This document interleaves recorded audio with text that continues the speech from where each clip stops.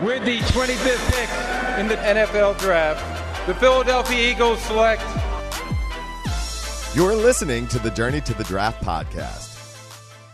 Welcome to the Journey to the Draft podcast, and I'm excited because, as much as I've enjoyed over the last few weeks talking with people inside the NFL, outside the NFL, about their evaluation process, now's the time where we can really start talking some football with prospects for this upcoming college football season, next year's NFL Draft, and we're going to start this week with players outside of the Power 5 conferences. So over the next 5 episodes, we're going to go through the ACC, the SEC, the Big 10, Big 12, and Pac-12, but today, we are going to go through the independents, so schools like Notre Dame, the schools outside the Power 5, so from the MAC, the Sun Belt, and then also from lower levels of college football. Who are the top players that you need to know from all those schools? Well, Tony Pauline and I are going to talk about that. Tony returns to the show this week. We're going to discuss the top names outside the Power 5. But it's not just that in this week's show, because we're also going to talk with Tony Racioppi, who was down at the Manning Passing Academy just a couple of weeks ago.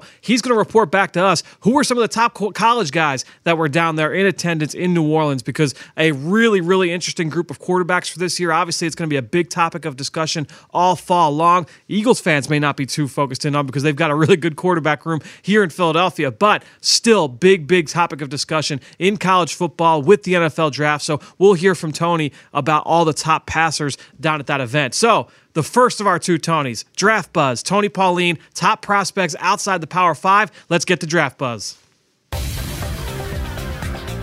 Now it's time for Draft Buzz. Well, back once again to join us here on the Journey to the Draft podcast. We're back for Draft Buzz with Tony Pauline. And Tony, we're going to be going conference by conference. This one isn't necessarily a full conference preview. It's really everybody outside the Power 5. But I'm going to ask you the same slew of questions each week over the next 5 weeks. And we're going to talk about the top players that you need to know, whether it's the top players overall, guys that really can improve from last year, sleepers, newcomers, the whole bit. So we're going to go one by one. And really this week it'll be me and you, but next week, Ben Fennell will be joining us, and the three of us will just kind of bounce around and really talk about the players that have piqued our interest during our film study and during our research this summer as we head and prepare for the 2019 college football season. So, number one, welcome back to the show. Number two, who is your top prospect from outside the Power 5? We're going to start at the very top here. Number one prospect outside the Power 5 for you entering the 2019 year. Notre Dame has got a ton of NFL prospects this year, a ton of top-rated NFL prospects. And I know a lot of people like Julian Okwara, who we'll talk about, but I like Tony Pride, the cornerback. He's got excellent size, just about 6 foot tall, maybe a little bit under 6 foot tall, 195 pounds. He runs and plays in the 4.4s. I know that some scouts have him graded higher than Julian Okwara. I love his ball skills. I love his instincts. I love the physicality to his game. I think he's a big physical corner that can shut down opponents in one-on-one coverage. I think he's a first-round prospect. So I'm going to go against the grain and mention Tony Pride over Okwara, whose instincts kind of concern me at times. Yeah, and I'm going to go with Okwara because, I think some people are really, really high on him. I'm not quite where other people are, but I can definitely see the potential. I think when you look at Julian Okwara, you see a really athletic kid. I think he's got a solid toolbox in terms of his pass rush moves, his ways to attack offensive linemen. He still needs to get a little bit better in some areas. I'd like to see him get a little bit more consistent against the run. But when you look at him and Khalid Kareem on the other side, very, very strong pair of defensive ends for Notre Dame in that 4-3 front. They can attack offenses in a number of different ways. And, really Kareem is a guy that we've talked about in the show going back to last year, and we'll talk about him a little bit coming up. But Okwara is a guy, to me, that really jumped on the scene last year, was really productive. He may have gotten close to double-digit sacks. I know he was more productive than Kareem, but the traits are there. Really, really intriguing player as we go into the season. All right, let's go into the next category here. Top offensive senior. Who is the top offensive senior for you outside the Power 5? I like Matt Pert, the offensive tackle from UConn. Now, I've got him graded as an early 5th-round pick right now. Okay. Some scouts have him graded as a 4th-rounder. I think he's one of those guys now that people are like myself, and even scouts are giving him a conservative grade. But if he plays up to his ability, he's going to jump into the second day of the draft. He's a right tackle. He's an athletic right tackle who goes about 6'7", 302 pounds. He's estimated to run in the 5.05 in the 40, which tells you something about his athleticism. He's a guy who's got great fundamentals for a taller offensive tackle, shows great knee bend, great flexibility, great agility. He's outstanding in pass protection. He's fluid out to the second level, can block on the second level, can take linebackers out. He's a decent run blocker. I think I'd like to see him develop more of a nasty streak. I don't see a guy who really works to bury opponents, but he's got the size, he's got the growth potential, and he's got the upside. If he pulls it all together, which can be kind of tough at UConn, because UConn really, for the past couple of years, have been unwatchable except for Matt Pert. But if he pulls it all together, I think we're going to see a guy who's going to be at the Senior Bowl fighting for a top 100, top 90 selection in the 2020 NFL Draft.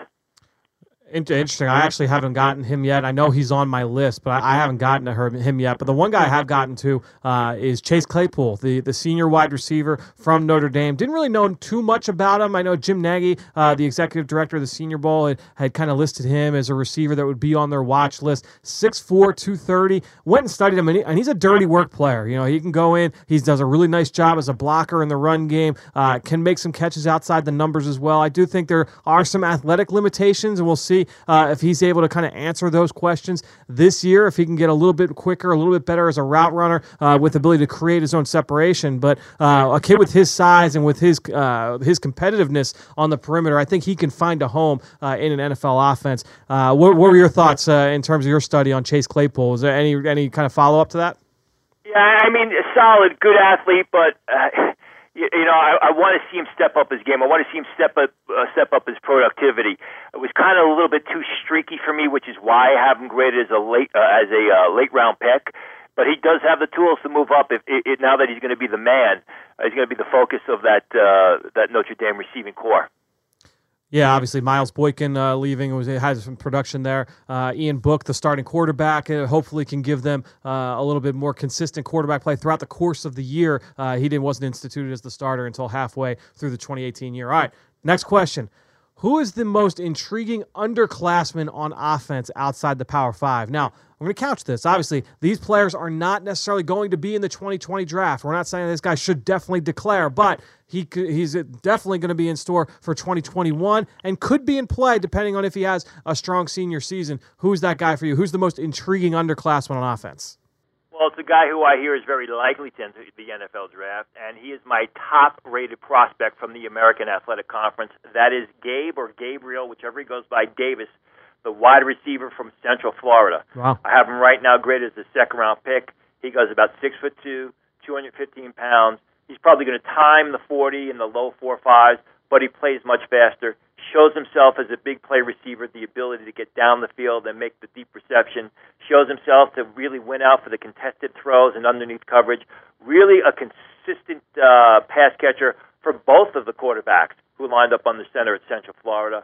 I loved his game last year. I think his size lends to incredible upside. I think he has all the hallmarks of, he could be a number one receiver in a timing type of possession offense. If you're looking at a vertical offense, he's more of a number two guy. I just think what he showed last year bursting on the scene and what he has to offer the next year, maybe 2 years, although it's probably going to be 1 year, I just think this guy is a tremendous NFL receiver prospect. I'm excited to watch him. Well, he'll be getting things started without Mackenzie Milton, it seems like. No word on what his status is. He had that injury at the end of last season in the bowl game, but a guy that's getting now into his second year in a new offense. Now, we're going to talk about a guy who's going into his first year in a new offense, and that's Utah State quarterback Jordan Love. And Tony, he's gotten a lot of buzz, in the media circles. A lot of people talking about Jordan Love, and I hadn't seen much of him. We watched Ronquavian Tarver and some of the guys that they had on that offense last year, and you see some of the throws, but this was the first time a couple weeks ago where I got to really sit down and watch him. Jordan Love is really, really intriguing. I mean, you talk about a combination of size and movement, arm strength, but not just, he's a big kid who can throw it and he can run around a little bit. He's also really accurate. I was really impressed with his touch. His ball placement, whether it was from the pocket or on the move, was really impressive. The thing that you're going to see is, that whole offensive staff, for the most part, left. They went over to Texas Tech. Matt Wells he left Utah State, goes over to the Red Raiders. So now, how is Jordan Love going to do in a new system? So X and O wise, yeah. But then also a lot of turnover. They lost a ton of personnel, a lot of seniors on that Utah State team a year ago. So how is he going to look, A, in a new offense, and whether they're trying to keep the system the same or not, it's a new play caller. It's going to be very, very new to him. And then number two, with new targets on the outside, with a new running back, with new offensive linemen, it's going to be a little bit of an adjustment here for him. They go on the road. They play LSU. That's going to be a game that's circled on the calendar for NFL scouts this fall. I think when you look at Jordan Love, the question I have going into this year is, how is he going to recover after the turnover? But then also, can he get to plays late in the progression? Is he able to process things quickly and get there? Because they really did a nice job of keeping things very simple, and he trusted it. He made some really good tight window throws where you could tell he trusted the play, trusted the guy on the other side of the pass. But ultimately, when you look at him, he's a very, very intriguing player. I just want to see how he can take that next step from a mental standpoint this fall. What have you heard about Jordan Love? Well, a couple of things. I threw out a mock 2020 NFL draft a week after this past 2019 draft finished, and I actually had Jordan Love as a mid-first round pick, which sent a lot of waves out on social media. A lot of people didn't know who Jordan Love was. The Utah State people were kind of in love with me. They loved the fact that I was giving Jordan Love all this notoriety, although they realized this is probably his last year at Utah State. And I had spoken about him as a first-round pick once the 2019 draft ended. He just wasn't draft eligible for 2019. What I had heard really going back to November was the Miami Dolphins. They went out west to scout Justin Herbert at Oregon to watch him, and along the way they made a stop to watch Jordan Love of Utah State. They liked him that much moving forward. So, he's got to improve some of the details of his position. I've had him graded as a first-round pick. Like I said, since the end of the 2019 NFL draft, he has all the makings of a big-time quarterback for the next level. I don't think the change in coaching is going to be really that big a deal for him, because if the new coaches are smart, they're going to tailor an offense around Jordan Love and around his strengths. I think the sky's the limit for this guy, and we could talk about the Tagliavoas and the Justin Herberts and the Fromms, understandably so. But Jordan Love is one of those guys that I think, again, I had him in my first round draft the first week of May as a mid first round pick, and I see, if he has the season that I expect, I see him going nowhere but north from there. Yeah, a very, very intriguing player, to say the least. All right, let's go to the other side of the ball now. Let's go to defense. Top defensive senior. So, guys, we're going to be talking about for the Senior Bowl. Who's the top defensive senior outside the Power Five in your eyes? Well, I got to stay with Troy Pride. I mean, because I think he's right there with Julian Okwara. I think he's more NFL ready than Okwara. I like Okwara's game. The question is he a defensive end? Is he an outside linebacker? If you're going to stand him out at outside linebacker, how is he going to do? You mentioned, his ability against the run. That's because he's sort of a thin guy. I think Troy Pride is a plug-and-play type of guy. He can start in the flanks. You can put him over the slot receiver. You can put him as he can develop into a starting cornerback. He can play nickel early on. So the spread between those two are not that great on my board. I think it's going to be Pride because, as I said, you look at Notre Dame, you're looking at anywhere from 3 to as many as 5 top 90 picks, depending on what happens next year. And he's one of the best. Yeah, I'll just go on. I'll mention one of their teammates. We talked about Okwara. We talked about Pride. I mentioned Khalid Kareem a little bit earlier, and he's another senior defensive end, plays opposite Okwara. This guy's a little bit different from his skill set from Okwara. I think you're looking at a guy that's got more ability to play against the run. He's strong. He's long. He's got the ability to hold the point very well. Just needs to improve as a pass rusher. Show a little bit more in terms of developing his toolbox, attacking offensive linemen, being able to turn the corner. That's going to be a question. But Khalid Kareem, if you're looking for a nice run-stopping defensive end, I think you've got that with the big guy from Notre Dame. All right, next question now. Most intriguing defensive underclassman. Again, we're not saying this guy should declare for the draft or anything, but a guy to keep an eye on for the future. Tony, who's a name that really kind of piques your interest? I'm going to go back to Central Florida. Okay. On the other side of the ball, as you say, defensive, and I'm going to go with their cornerback, Brandon Moore, the underclassman. Reminds me a lot of former Central Florida cornerback Mike Hughes. Same sort of body type, 5'11", 185, 180 pounds, runs in the 4.5s, plays the same type of physical football, very good facing the action, shows ability in man coverage to get his head back around and track the pass in the air. Defeats opponents either physically or with just terrific ball skills. Showed flashes last year, got better as the season progressed. Moore is somebody that I am really excited about seeing. Right now I have him graded as a third-round choice, but if he plays as I expect him to play and he progresses as I hope he progresses on the field, I think that Moore can move into the top 45 selections of the 2020 draft if he decides to enter. Yeah, and I'm going to go with a guy that has been first-team All-Mountain West Conference each of the last 2 years, and that's Boise State defensive end Curtis Weaver. Burst onto the scene as a redshirt freshman a couple years ago, 11 sacks. I know you remember that, Tony, playing alongside the linebacker the Dallas Cowboys took in the first round. Yeah, Leighton Vander Esch. So Curtis Weaver really burst onto the scene a couple of years ago, over 6'3", over 260 pounds. He's got tools, man. I mean, he's got things that you can really work with. I'd like to see him get a little bit better in the nuances of being a pass rusher, right? So a little bit better with his feet, a little bit better with his hands, just better with a mental approach overall in terms of attacking offensive linemen. But he's gotten a lot of production despite that because of his physical tools. He's naturally athletic. He's very fluid and smooth, really good body control, but just needs to get a little bit better at the small things in his game. All right, let's get to another player now. Biggest sleeper. So a guy that really is under the radar right now. Not a lot of people are talking about as we enter the 2019 season. Who outside of the Power 5 do you feel fits that category, Tone? I'm going to give you a twofer in this one. First, I'm going to go small school. Kyle Duggar, a safety from Lenore-Rhyme. 6 foot tall, 215 pounds, runs a verified in the low 4.4s. A big-time hitter who can also cover, just an explosive safety. If he plays well, he's going to move into the middle rounds of the draft. If he doesn't play well, he's going to end up like Chris Johnson of Northern Alabama, who we saw last year at the Shrine Game, who, like Duggar, entered the season as a projected mid-round prospect, didn't have a good year, fell out of the draft. Duggar's got all the big-time physical skills to play at the next level. He's got all the skills to make an impact in the draft. It's just a matter of him progressing on the field. The other guy who I really like, who a lot of scouts have just dismissed and ignored, is actually South Florida quarterback Blake Barnett. 6'4", 214 pounds. A lot of scouts have graded him as a street free agent. I have him as a 7th-round pick. More of your traditional pocket passer, game manager, but he's got a big-time arm. He's got a great head on his shoulders. And I think he has a lot to prove in the sense that scouts are ignoring him and dismissing him. But when I watch him play and when I watch him on film, I think he has next-level talent. And coming from South Florida, we know that this is a guy, if we don't see him in the Senior Bowl, he'll absolutely be at the Shrine Game.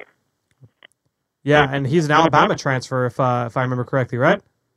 I believe so. Yeah, he's a guy certainly to keep an eye on, and I'm going to give you a twofer as well. One guy you talked about already, and that's Kyle Duggar.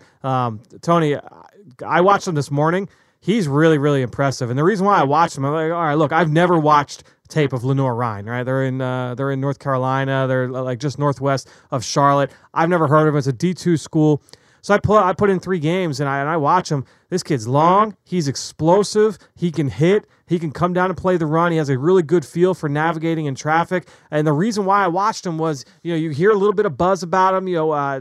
Jim Nagy had kind of spotlighted him as a small school player that the Senior Bowl really had their eyes on entering this year. Then he was on Bruce Feldman from The Athletic on his freak list as one of the top 50 freakiest athletes in all of college football. So that kind of put me on notice. Like, all right, he's getting some buzz in scouting circles, so he's got that, check that box, and he's a freaky athlete. Scouts are talking about him. Let's really see what this kid's got before we do this podcast. And I was impressed. I think he's got starting ability without knowing anything about him from a mental makeup side, from a character standpoint. What is he like in terms of his routine and what he can do from a football character standpoint? Physically, this kid's got tools to play in the league as a starting safety. So excited to learn more about him and really want to see how he does as a senior. But really, a really high ceiling there for this kid. Another small school player, I would be remiss if I didn't mention Dayton tight end Adam Troutman. I know a favorite of our buddy Ben Fennell. I was talking to him about him yesterday. He's watched him. I haven't, but he compared him to a little bit of a Hunter Henry style. A big kid. He's pretty fluid, who can run around a little bit. Adam Troutman from Dayton, an interesting player here to keep an eye on. So there we go for some small school players for you guys going in to the 2019 season. Let me just say this: the Dayton kid, the Dayton tight end, is getting a lot of conversation in scouting circles. A lot of people like him, and you've had a couple of guys come out of Lenore Rhymes as free agents. I can't remember the last time anyone ever came out of Dayton, but there are going to be a lot of scouts passing through there this season. All right, well, let's go to the next category, Tony, the most to prove. So this one might be, maybe it's a player that didn't have a great 2018 season. Maybe it's a guy coming off injury. Could be a small school player as well. I think you kind of fit fit that bill in there as well. But who's a player that you feel has the most to prove here in 2019? Well, it doesn't fit any of the above-named categories. But my most to prove is Mitchell Wilcox, the tight end from South Florida, who on the outside, he is absolutely loved. When you talk to people, on social media or people who rate the draft on the outside. But when I watch him on film, he reminds me a lot of Caden Smith of Stanford, a guy who's a very good football player, but not a real great athlete. I mean, he's not overly quick or explosive, catches the ball very well, but he kind of labors trying to get downfield. I think Wilcox is a good football player. I think he's a late-round pick. When I say he's got a lot to prove is, people right now are talking about him as a potential second-day pick. I see him right now as a sixth-rounder. The difference between him being a second-day pick and a sixth-rounder is going to be what the difference was for Caden Smith, his 40 time.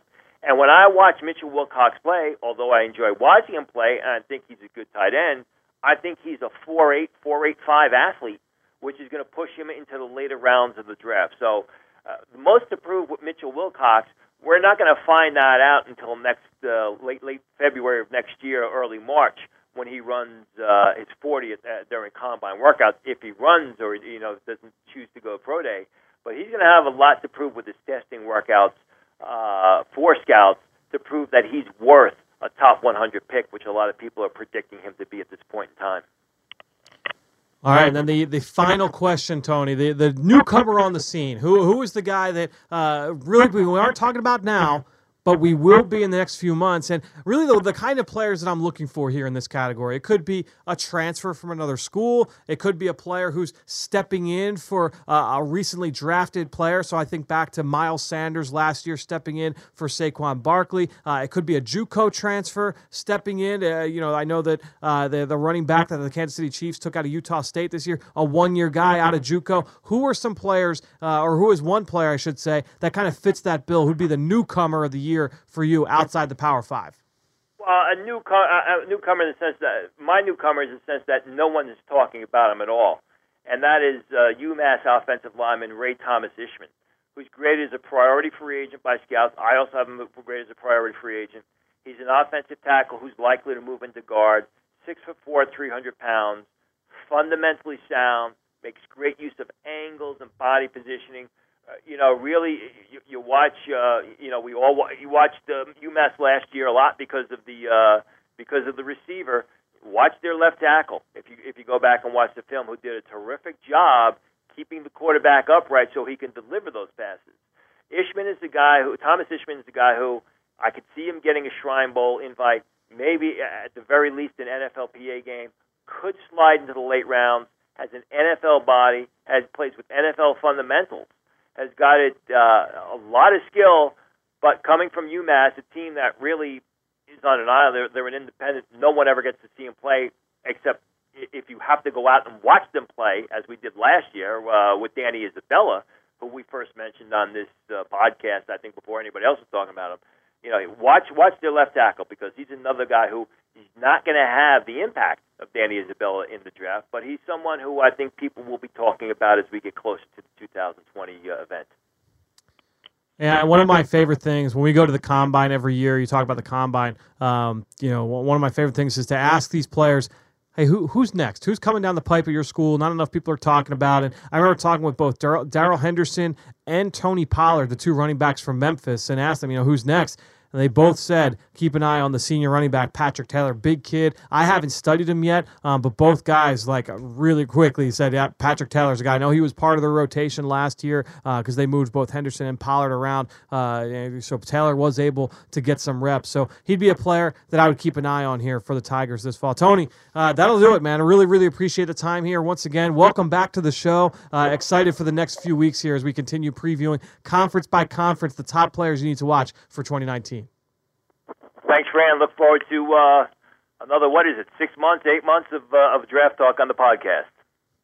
Just a great start to things there with Tony Pauline talking about all the top players outside the Power Five. Now let's transition to the second half of this week's podcast. That's with our second Tony. That's Tony Racioppi, a renowned quarterback tutor, quarterback coach. He's local here to the Philadelphia area over in South Jersey. We're going to talk with Tony about the top players down at the Manning Passing Academy. Let's get to Tony Racioppi now. It's time for Mr. Relevant.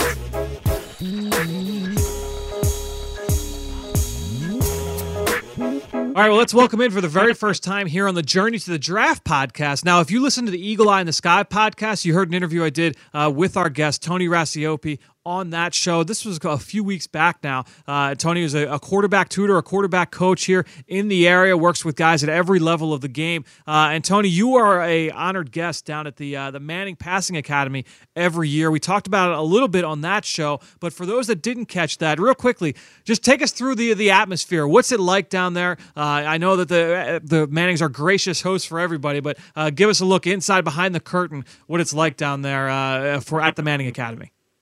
Sure. Well, thanks for having me back on, Fran. I had a blast, obviously, being on the show last time. So, but yeah, the Manning Camp's a great time. It's a time where you can really, nowadays, being a coach, a lot of the time these kids, especially high school kids, are just, it's all about going to showcase camps or college camps and trying to chase scholarships. Where, the Manning Camp really is just a old school skills and drills, kind of camp for like 8th graders to seniors in high school. So, you're being taught. No one gets ranked. They don't care about 5-star and 4-star kids and really pumping up the better kids. Everybody gets coached. Doesn't matter your skill set, your level. So from that standpoint, it's awesome. Number one. Number two, obviously, you get to see the top 35 to 45 college kids in the country get invited usually every single year. So those guys will come in. They're actually counselors first.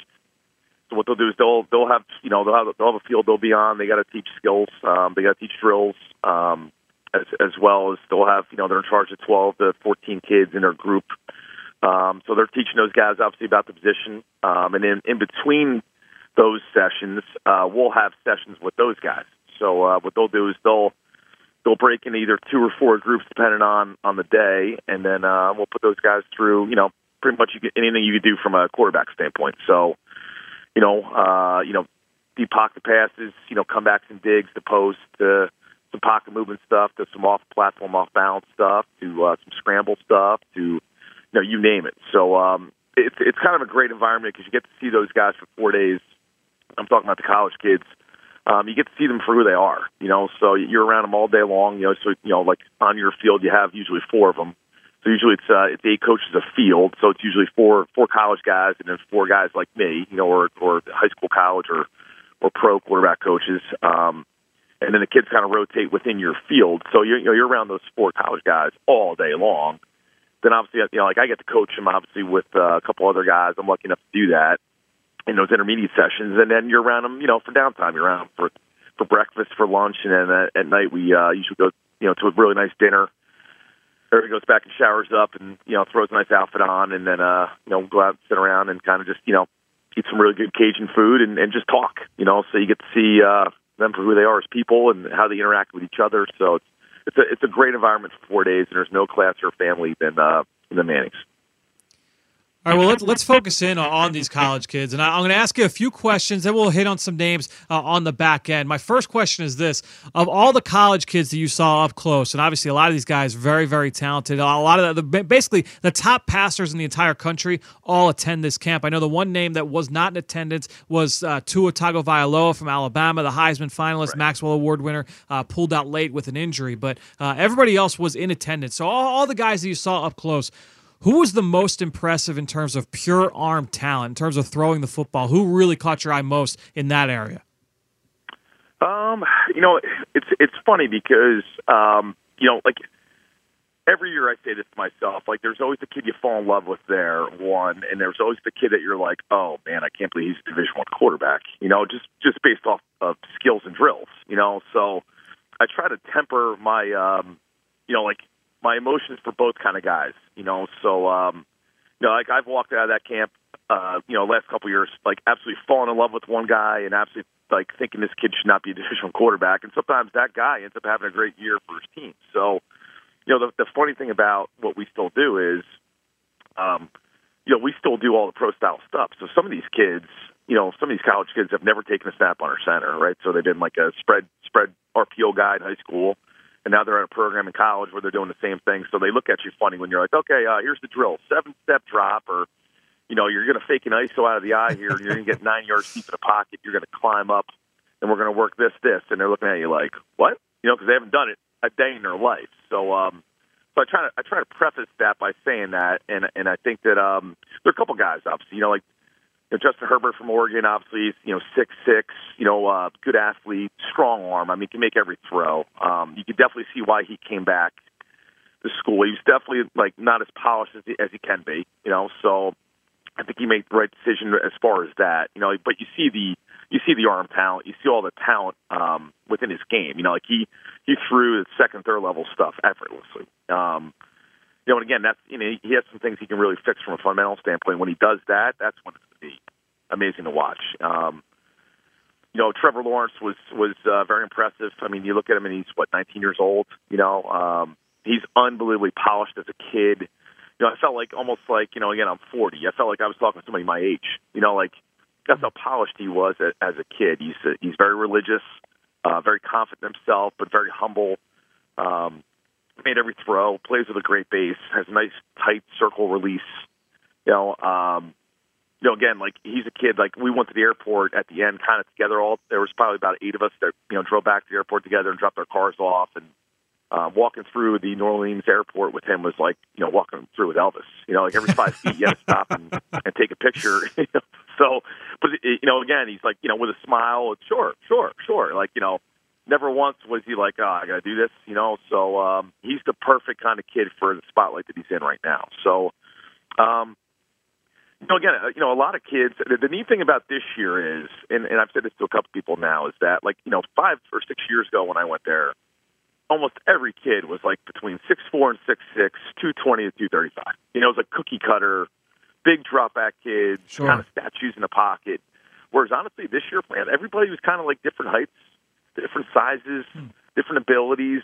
It was kind of neat to watch. Ian Book was really smooth, very accurate with the ball. Again, he's 6 foot, 6'1", the Notre Dame starting quarterback. Adrian Martinez, young kid, true freshman from Nebraska. Yeah. 6 foot, 6'1", big lower half. You can tell he's definitely a dual threat kid. But like those kind of kids, they wouldn't have been there 5, 6 years ago.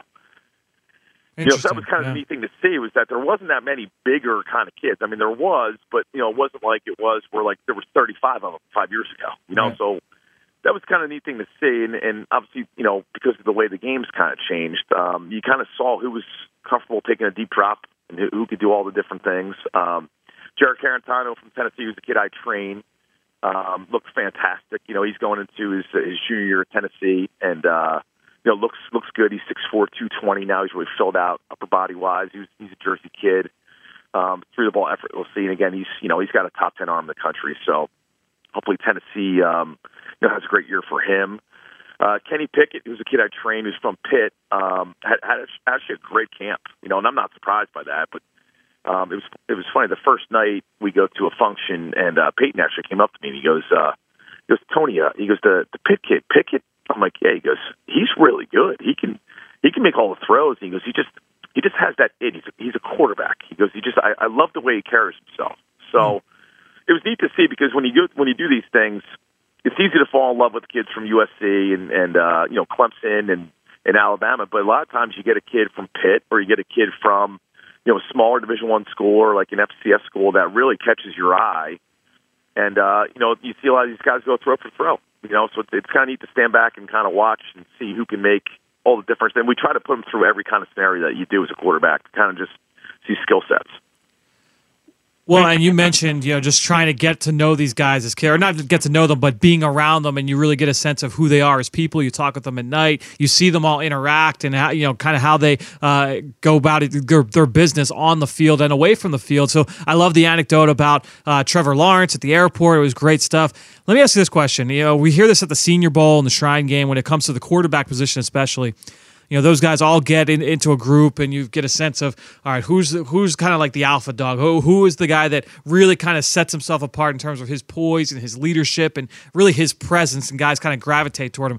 Was there a guy that you really felt, he was that guy when the whole group was together? I wouldn't say one stood out this year, and that's kind of a good thing, because the reason I said it is there was a lot of them were that way. This group was really good this year. There were, some other years they were kind of like more, they would throw, but they were more kind of just wanted to socialize and maybe have a good time. Or this group was very focused, was very good with people. Wasn't like a social media group. They just kind of, they just wanted to come and coach kids and throw and impress people. So I wouldn't say that one guy this year was that guy. Like there were years in the past, like Josh Allen's group. Josh Allen was like that alpha male, and not that Sam wasn't an impressive kid or a lot of guys in that draft class, but like when you got them all in a circle, Josh Allen was like the guy. Like from an alpha male standpoint. Whereas this year, they're all there. I would say there were 7 of those guys. So they got along really well. It was a really good group of kids this year. So. It was easy conversation. It was easy to interact, and the neat thing is that, and I say this all the time, like, and I tell these guys this, all the guys I work with, it's like how many people are going through the same thing you're going through right now in your life. Whether it's you play for like this passionate fan base, and 1 week you're the king, and the next week they want you, they want to bury you somewhere because you threw 2 picks and you lost the game and you didn't play well, and how many people are going through that with, like you are, and I think that kind of bonds them right away. And then, I think the neat thing for these guys is really getting to be around Peyton and Eli, and again, at the end of the day, what always made Peyton Manning great was his process, and was his sequence, and was his routine. I think nobody had a better routine that's ever played the game. That's what made him great for so long, so.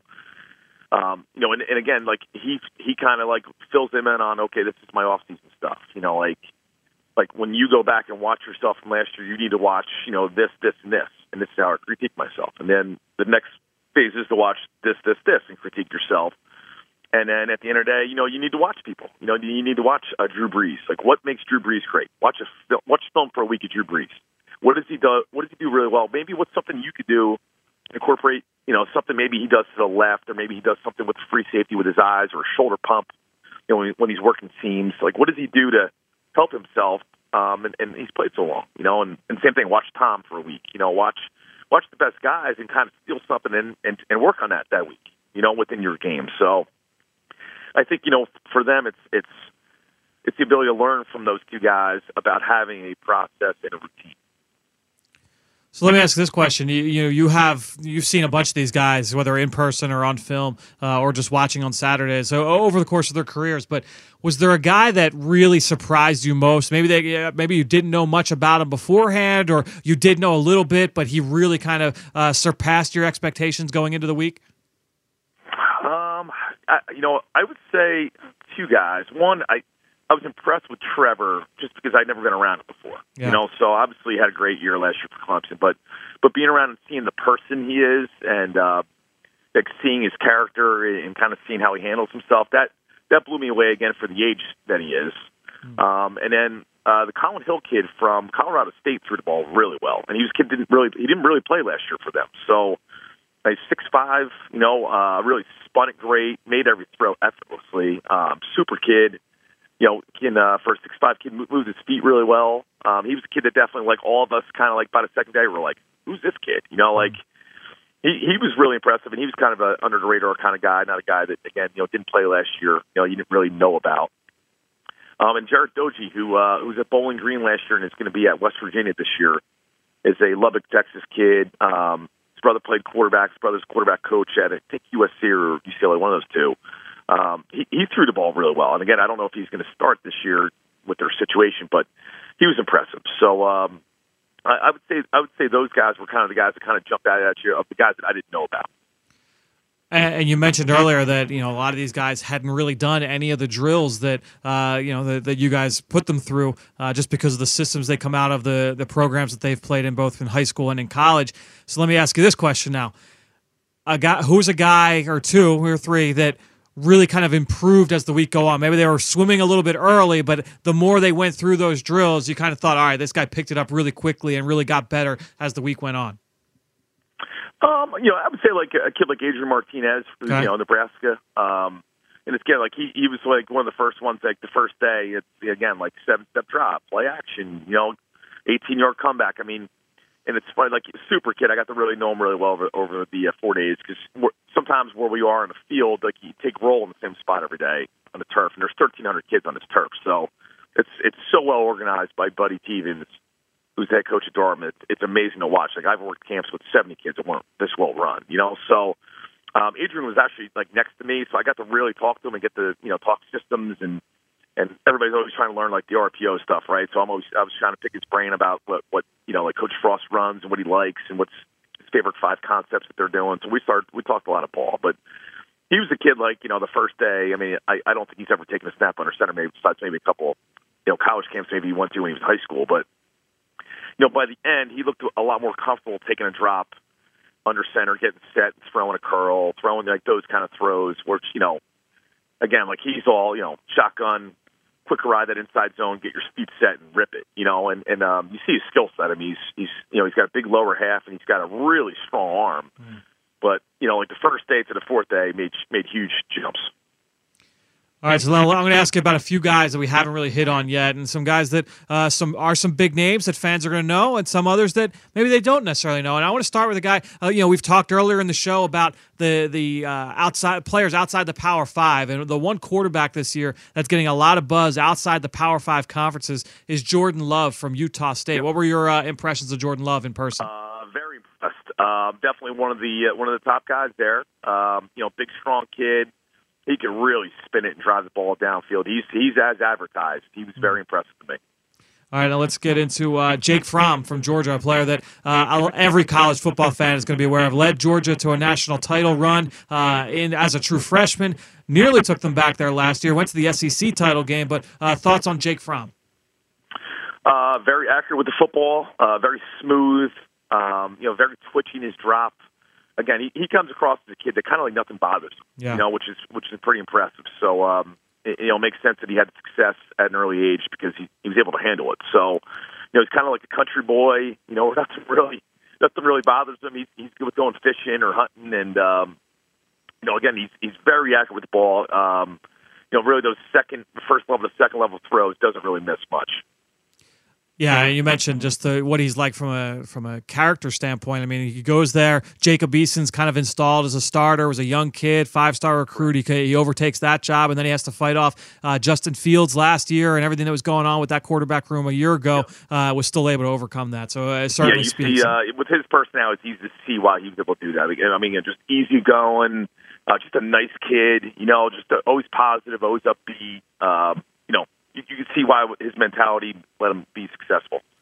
All right, so one quarterback of a pro-style system to another. I want to ask you about Nate Stanley from Iowa, another guy who's going into his third year as a starter, upcoming senior. I just had a chance to watch him for the first time earlier this week. What are your thoughts on Nate Stanley? Really big kid. Yep. Really could drive the ball downfield. Again, he was one of those kids like you're talking about the drills we're doing. It was like easy for him because he's done it for so long. So right. Like he was able to take a 7-step drop, slide in the pocket once, and then throw the 18-yard comeback, pretty effortlessly. So, he impressed me. He's kind of like the throwback kind of guy. Super kid, very well spoken, very polished. You definitely tell he's a thinker. So again, he did a great job for 4 days. He was very impressive. And I would think you would say the same things in terms of where he comes from a system standpoint. KJ Costello from Stanford, obviously another pro-style system there. Yes. Very similar to Nate. Again, big, strong kid, great personality on him. You can tell he kind of has that infectious, if I'm on his team, I kind of gravitate to him. Threw the ball really well again for the most part, during the 4 days. And again, the drops that we did, the pro-style stuff, like what Stanford does, it's perfect for what we were doing. All right, let me ask you about a couple guys that have gotten a little bit of buzz, I want to say, this offseason. We'll start with Steven Montez, who really kind of started off really, really strong last year. Colorado had the strong start from an offensive standpoint a year ago. Tell us what you saw from Steven Montez, another rising senior from the Pac-12. Yeah, Steven, I got to know really well through the 4 days. We kind of grabbed dinner around the same time each night. So, confident kid. His receiver was there. Yeah. Oh, that's right. I did see that. Yeah, who's unbelievable. Yeah. So, he's without doubt one of the top 3 receivers probably going into the draft. For the following year, he's big, he's athletic, he's twitchy, great feet, great hips, great hands. I could see those two kind of, 1-2 punch. And again, they were together the entire time, which tells me a lot too. So, it wasn't like they got there and they kind of went their separate ways because they can't stand each other. They were attached to hips, which is a good thing to see. So, Steven's strong arm, second year for him. He was there the year before, so I got to see him kind of. The neat thing is when you see guys come for 2 or 3 years, you see him progress, So, when I did see him progress the year before, not that he wasn't impressive the year before, but you definitely saw a more polished version of himself this year, And again, he really strong arm to really drive the ball downfield. Yeah, and Laviska Shenault, I haven't had a chance to study him yet, but I've heard a lot of big things about him and his talent, and you kind of mirror that. Watching him. Yeah, he's a dude. No question. All right, so let me ask you about this guy now, too, who's gotten a lot of buzz, especially coming out of this event. I know Jim Nagy, who's the executive director of the Senior Bowl, tweeted that he was really impressed with Tommy Stevens, Penn State transfer, now at Mississippi State, rejoining with Joe Moorhead down there in Starkville. What were your thoughts seeing Tommy Stevens? The question you asked me earlier about who impressed me that was kind of on the radar, he could be a guy that I definitely could have listed in my top 3 or 4. You don't realize how big he is. He's every bit of 6'5", really good feet. Again, sometimes, you see Penn State play, right, and he's playing all those different positions, and he's kind of an athlete, and you just kind of think he's like a dual threat guy and a shotgun guy. But he was, very polished fundamentally. He was 5-step, 7-step, play action, threw the ball downfield effortlessly. Threw the ball really well. Again, big, strong kid. He played some running back there over the last 2 years. They threw the ball to him in the flat at times. Ran him on wheel routes. So you see the athleticism, but he's a big kid, and I'm excited to see what he does at Mississippi State. And again, he's running the system that he ran at Penn State, so obviously he knows it really well. So. He was impressive. He was definitely a kid. If you didn't know anybody's name and kind of just went up to a fence to watch guys throw a ball around, he'd be a guy that you would point to and be like, wow.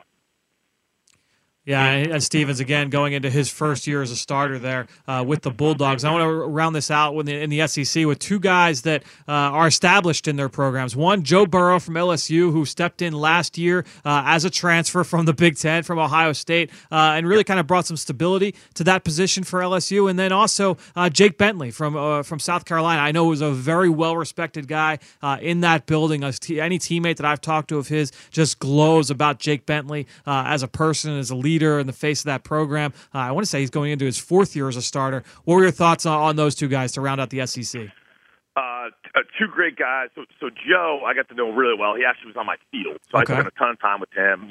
He's a coach's kid. I got to meet his dad.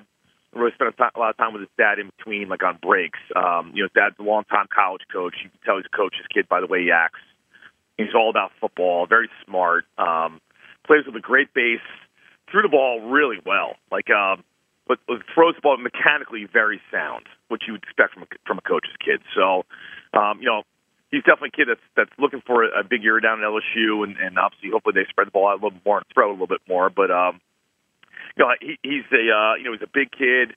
And again, talking to him, he's had a lot of great coaches, between Urban, between having Ryan Day, the coaches that he's had at Ohio State, and then the coaches that he's had at LSU. So he's had two great experiences. So it was kind of me talking to him about what each one of those guys kind of taught him from either a quarterback standpoint or from a leadership standpoint. So I enjoyed my conversation a ton with him, and he's going to have a great year.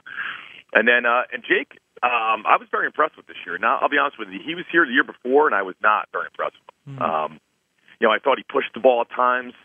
He didn't really snap it. It wasn't like a tight ball coming out of his hand last year. Where this year, he definitely, I could tell he's improved tremendously. To me, he's improved the most of all the guys that I saw for over the 2 years. Interesting. Yeah, he threw the ball really well this year. He spun it. He threw the ball, he threw the deep ball really well. He really drove the intermediate balls in those windows really well.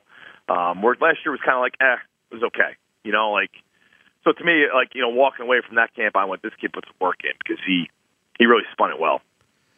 All right, so let me round this out with you. And the last guy I want to ask you about is a guy that I haven't studied yet, but every once in a while you're watching film of a guy and someone else in the peripheral kind of catches your eye. And I don't remember right now who I was watching. I want to say it was someone on defense. But Louisiana Tech quarterback Jamar Smith stood out to me just the way he kind of snapped the ball off, and so I wrote his name down, and I saw, hey, he's going to be at the Manning camp. All right, I want to make sure I ask Tony about him. What were your thoughts on Jamar Smith? You got an eye for this because he was the one kid, and again, you feel like you say that a lot about these guys, but he's the one guy where you're standing there in a drill. And this year I was lucky enough to go with Peyton, so I was with Peyton for all 4 days. It was just me and Peyton doing our drill sequence. So, standing next to him and talking to him, and as we set the drill, we kind of stand back, let the kids run the drill, and throw a little coaching cues in there when they're done after a rep. But he was the one kid where you're standing there, and he was spinning it, man.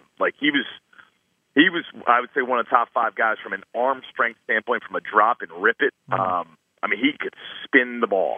So. I was glad you brought him up because, again, he was probably top 3 guys that I walked away, impressed with from an arm strength standpoint, from the ability just to spin the ball, throw a tight spiral, and just, tattoo guys in the second and third levels. He threw, curls and digs and comebacks and, out routes, effortlessly. That's how strong his arm is. So very impressed with him. He was a kid after the second game, you're going this kid's unbelievable throwing the ball. A fitting way to wrap up the conversation, an episode where we're focusing on players outside the Power 5. Jamar Smith, another name to keep an eye on. Well, Tony, appreciate the time here on the Journey to the Draft podcast. Hope to talk to you again soon in the coming weeks. Awesome. Thanks for having me, Fran. Appreciate it. Great as always. Well, just a wealth of information there from Tony Racioppi, and I'm jotting notes down on all these guys as he's talking. Hopefully I'll be going back and listening to this podcast just so I can get a better idea of some of these guys before I go and watch more of some of the top passers in the country. Obviously, Tony giving us a little bit of a bird's eye view on some of those guys. You could follow Tony on Twitter just like I do, at TonyRaz03, and Tony does great stuff with quarterback coaching all year round. Now, if you're more interested, if you're a young Eagles fan, or if you know a young football fan in general who wants to learn more about the game and just be in tune with the Philadelphia Eagles, I would urge you, go check out the Eagles Kids Club. Share the tradition of Eagles football with a young fan in your life with an Eagles Kids Club membership. For just $20, members receive an amazing welcome kit. You get invites to special events like the annual Halloween party. There's opportunities to win Eagles prizes with monthly contests and so much more. Visit PhiladelphiaEagles.com/Kids Club to sign up today. And really, when I think back to that interview now with Tony, as we were just thinking about it now, he talked a little bit about Peyton Manning's routine and what he did pregame, and now that was something that kind of set himself apart, and that's really kind of how quarterbacks are creatures of habit. That got me to thinking about a trip that I took last week down to Frisco, Texas for the O-Line Masterminds Academy.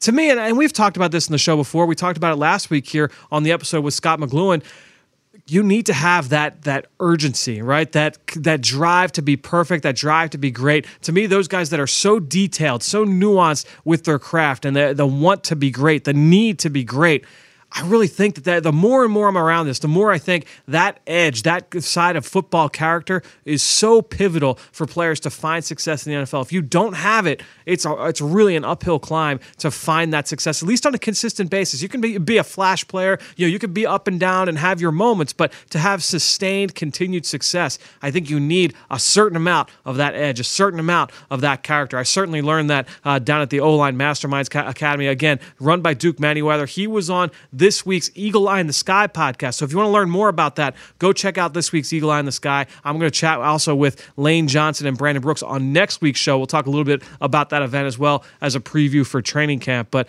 go check that out over on the Eagle Eye in the Sky podcast. All right, let's wrap this show up. Our last segment, Draft Mailbag. Now it's time to hear from you, the fans, in the Draft Mailbag. All right, so one question this week from Draft Mailbag, and we go to our Apple Podcast page. Again, the number one way to support the show, go on any of those platforms, leave us a rating and leave us a comment. And I wanted to go to Eagles0727, left a comment and a rating saying, with Scott McLuhan, loved his honesty and his openness with your questions. Really like these types of shows where you speak with executives in scouting or football ops. So thank you very much for that comment and for the 5-star rating. Yeah, I really enjoyed doing that series, like I said earlier, over the last handful of weeks. And the best part about those is that they're evergreen. You can go back and listen to those later on in the season. You can go back and listen to them next year at this time. Then next year, I'm going to have the same kind of interviews, the same type of things in the summer. Different people, mind you, but just going and getting a sense of what do you look for? What is important to you during the evaluation process? And Scott was one of the best that we had on the show over the last couple of months. Really urge you, if you haven't listened to that one, go back, check out that interview with a 2-time NFL general manager. All right, that'll do it for this week's show. Really, really fun episode. We covered a lot of ground, and it really just is the tip of the scale here as we start to get into the 2019 college football season. Next week, we'll be back. We'll be previewing one of the Power 5 conferences with Tony Pauline and Ben Fennell back in the house next week. He's out in Ireland somewhere covering the British Open. So lucky Ben. We'll talk to him about that trip when he gets back. But a lot to come here on the Journey to the Draft podcast.